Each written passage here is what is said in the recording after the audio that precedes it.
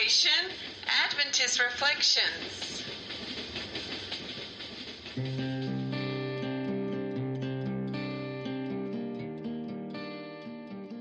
Now, to discuss character building ideas, here is your host, Dr. Danzy.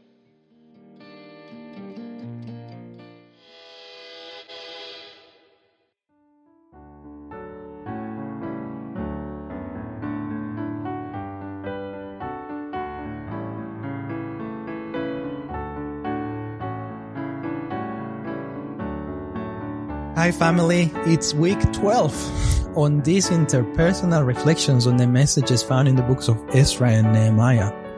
Liliana, welcome back. How is it going? Hi Dan, great. That's excellent. Excellent.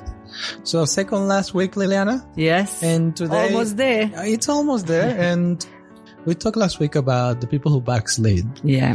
And we presented a few interpersonal ideas, a few personal views on how we can keep faithful to God as well. Now, this time around, the lesson is focusing a lot on the problems around the backsliding experience of the people. And they talk a lot about marriage and how they were intermarrying and all that. I would like us to rather keep it in the big picture and the idea of how to deal with the bad backsliding of the people. We make bad decisions. When people make bad decisions, in society, when you think about it, this is a hard topic. Yeah, it is. As it with is everything, we're not going to cover. Yeah. But when somebody makes a bad decision in the community, if it's against the law, there is a police. They charge, they go through a court, there is a judge. Maybe there's a few hints of what we can talk about here. I don't know, or maybe not. But somebody deals with it. And hopefully everybody's happy. Somebody always is going to be disgranted, depending on where you sit, but somebody fixes the issue. When we are talking though in church or in the Christian sphere, yeah, it's different. It might be different. Should there be a court? Is there a judge? Are we the judge? Who should be judging? Let us today first unpack how did the spiritual leaders of the time of Ezra and Nehemiah did it, maybe. And so maybe then we can move on to what we perceive. How could that apply to us today? Could it apply to us today or not?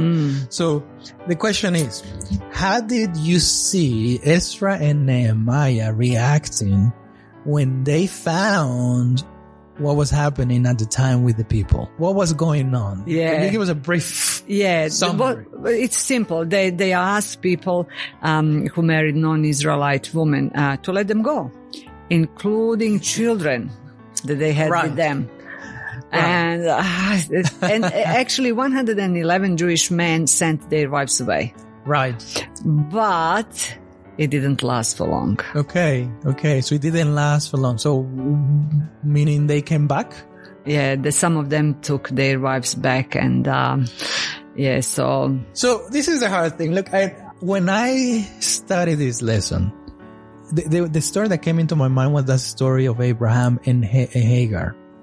Oh. And it's a bit of a kind of worms for me. I don't know. It's a hard story to perceive. I remember exactly where I was when I read somebody preaching about that. It wasn't in my place, Pastor Don. Okay. Back in the time, remember? Yes. Yeah. He preached a sermon on this, and I don't remember exactly what he preached, but I remember he was saying, this was the right thing at the time. That's all I remember. Oh. But in the story of Abraham, it was God telling him, just listen to your wife. Let her go, and I'm going to create a mighty nation out of Ishmael. I'm not going to let him go. He's part of you, so it's okay. He's going to be fine. Now, let's move forward, because that was God. We could argue that Ezra and Nehemiah were doing something that wasn't godly, but that was God. Now, this is where the complexity is. And look, people might have different views from you and I. We might have different views together. Yes. I'm not 100% sure I have the answer, but if you were to tell me today, hey, Daniel, you marry a woman that is not a Christian, leave her right now. You probably wouldn't listen. Exactly.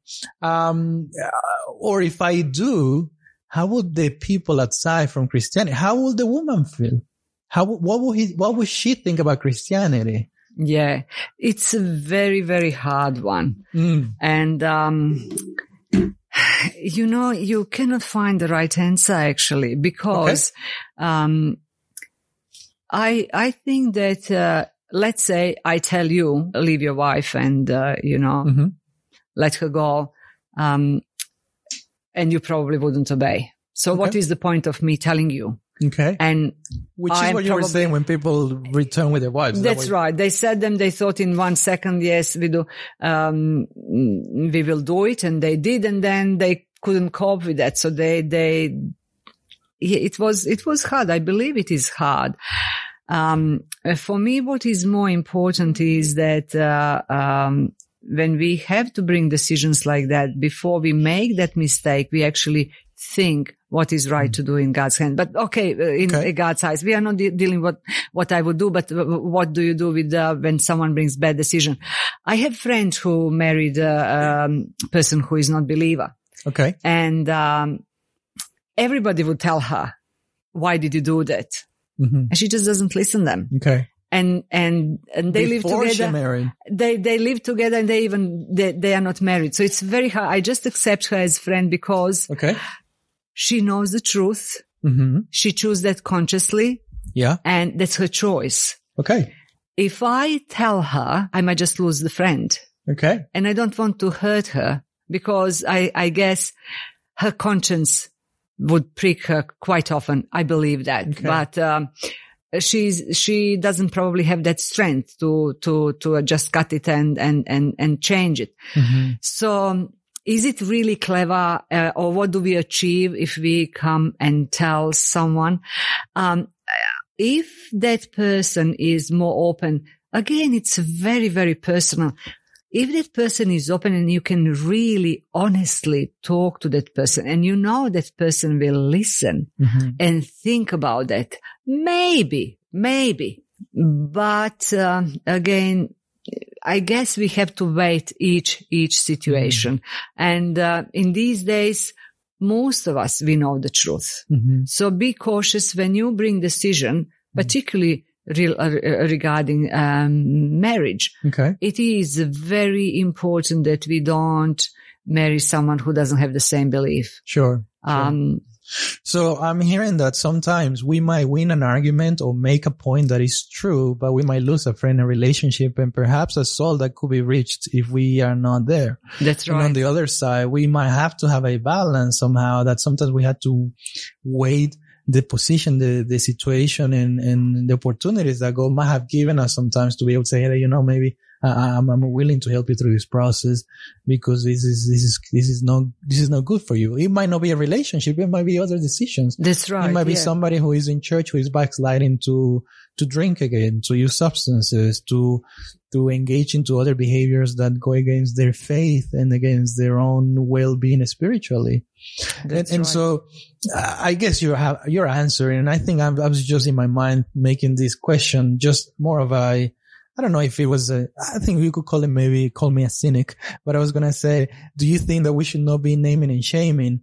I mean, the elephant in the room though, in my mind, the idea is, of course, no, we shouldn't be doing that. But the elephant in the room in my mind is, we spoke about how great the leaders were at the time. Am I thinking, did they make a mistake?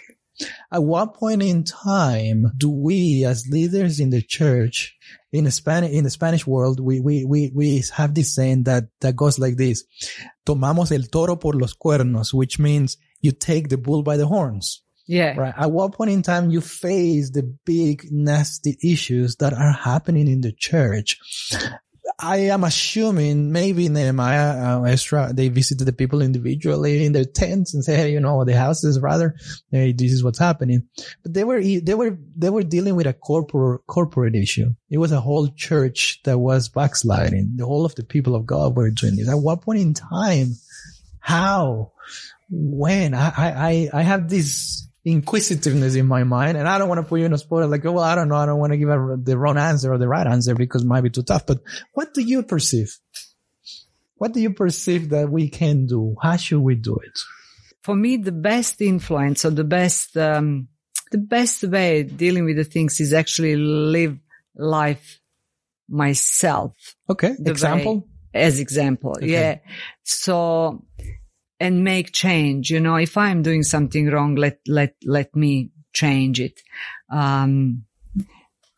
again, with issues that others might have, is it's very, very sensitive. But if we can talk to them on the gentle way, or somehow indirectly, bring to awareness that they are making mistakes, and sometimes opposite reaction, like when someone does to you something bad, and or they are generally doing bad things.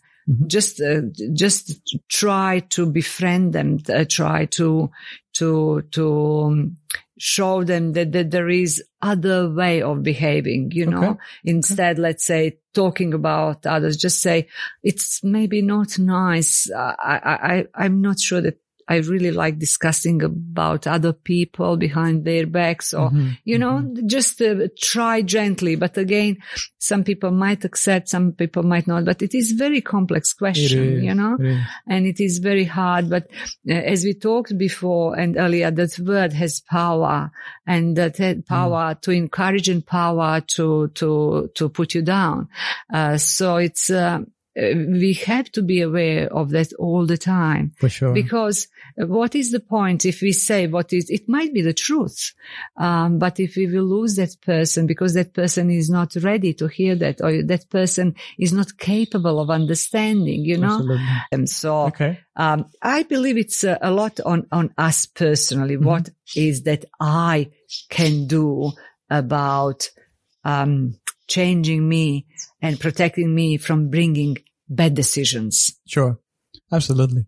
When I think about this aspect of how we deal with bad decisions in a Christian world, I perceive, I have sat in different places where we have dealt with bad decisions, perhaps not in the best way, reflecting back in the results, I guess, in how that affected that person or persons. And I think it would be great if we could learn from that. But when I was thinking about this aspect, I think I might have had a previous episode earlier this year on the idea of discussing certain things that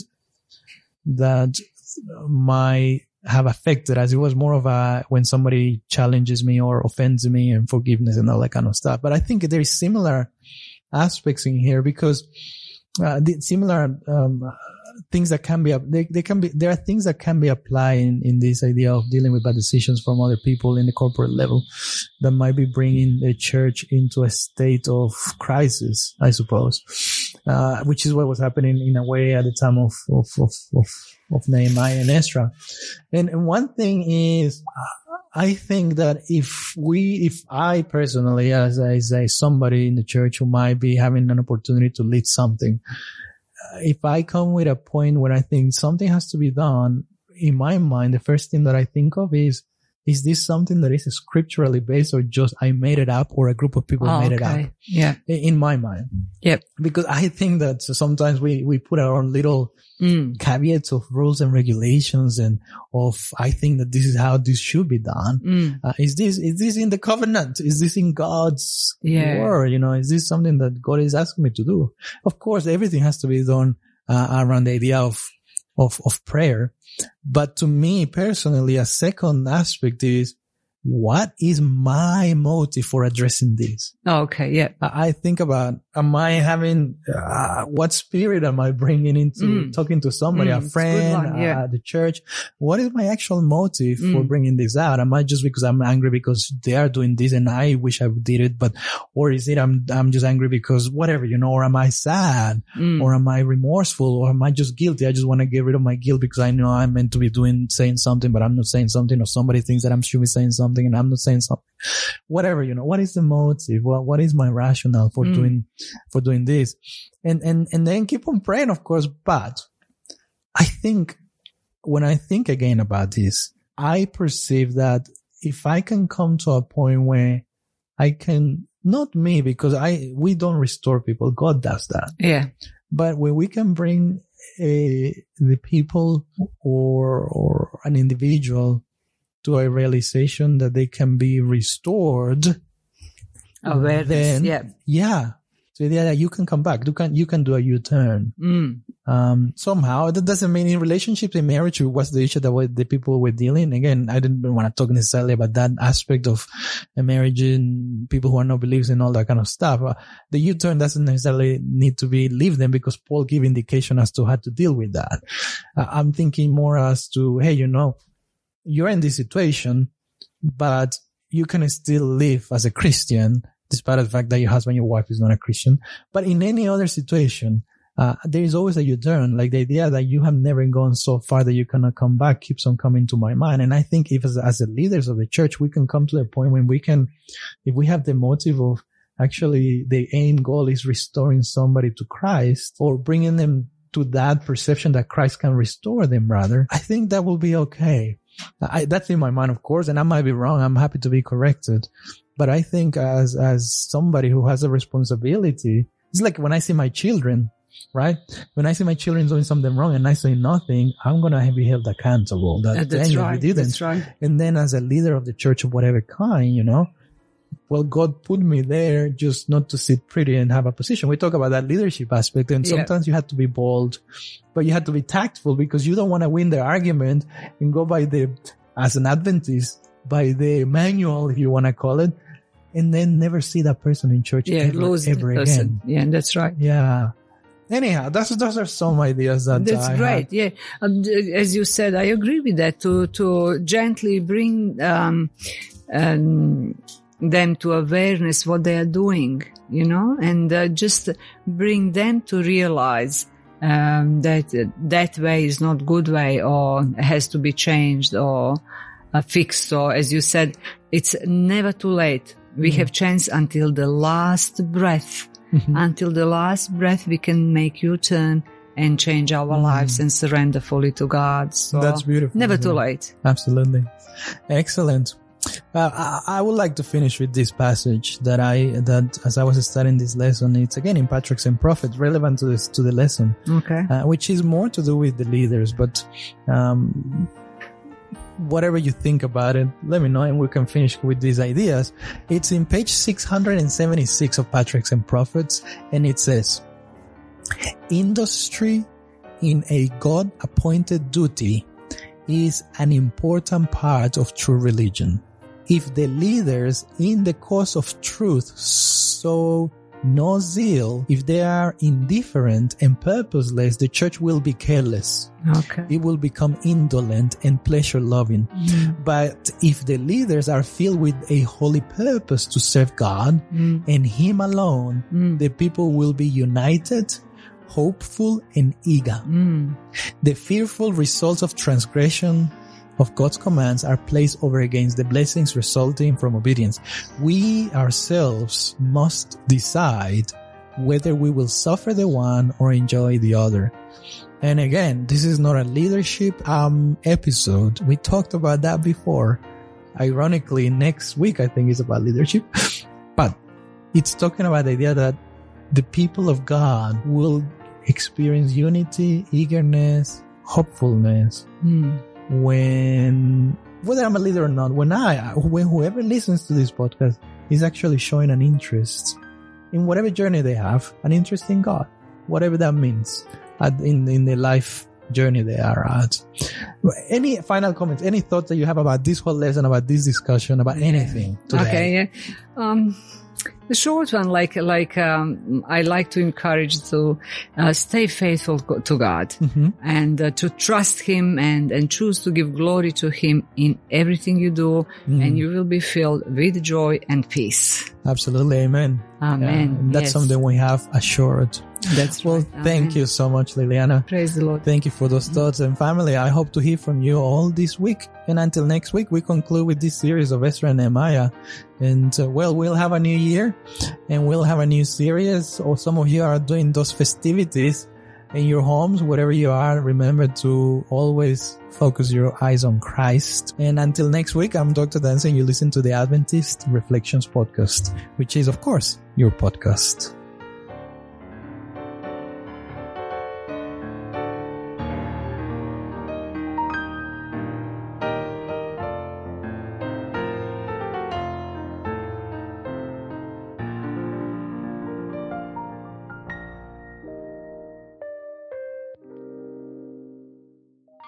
Remember to subscribe to this podcast, like it, share it, hashtag it, comment, and find us on Facebook, Instagram, YouTube, Twitter, and Tumblr as Adventist Reflections. God bless you.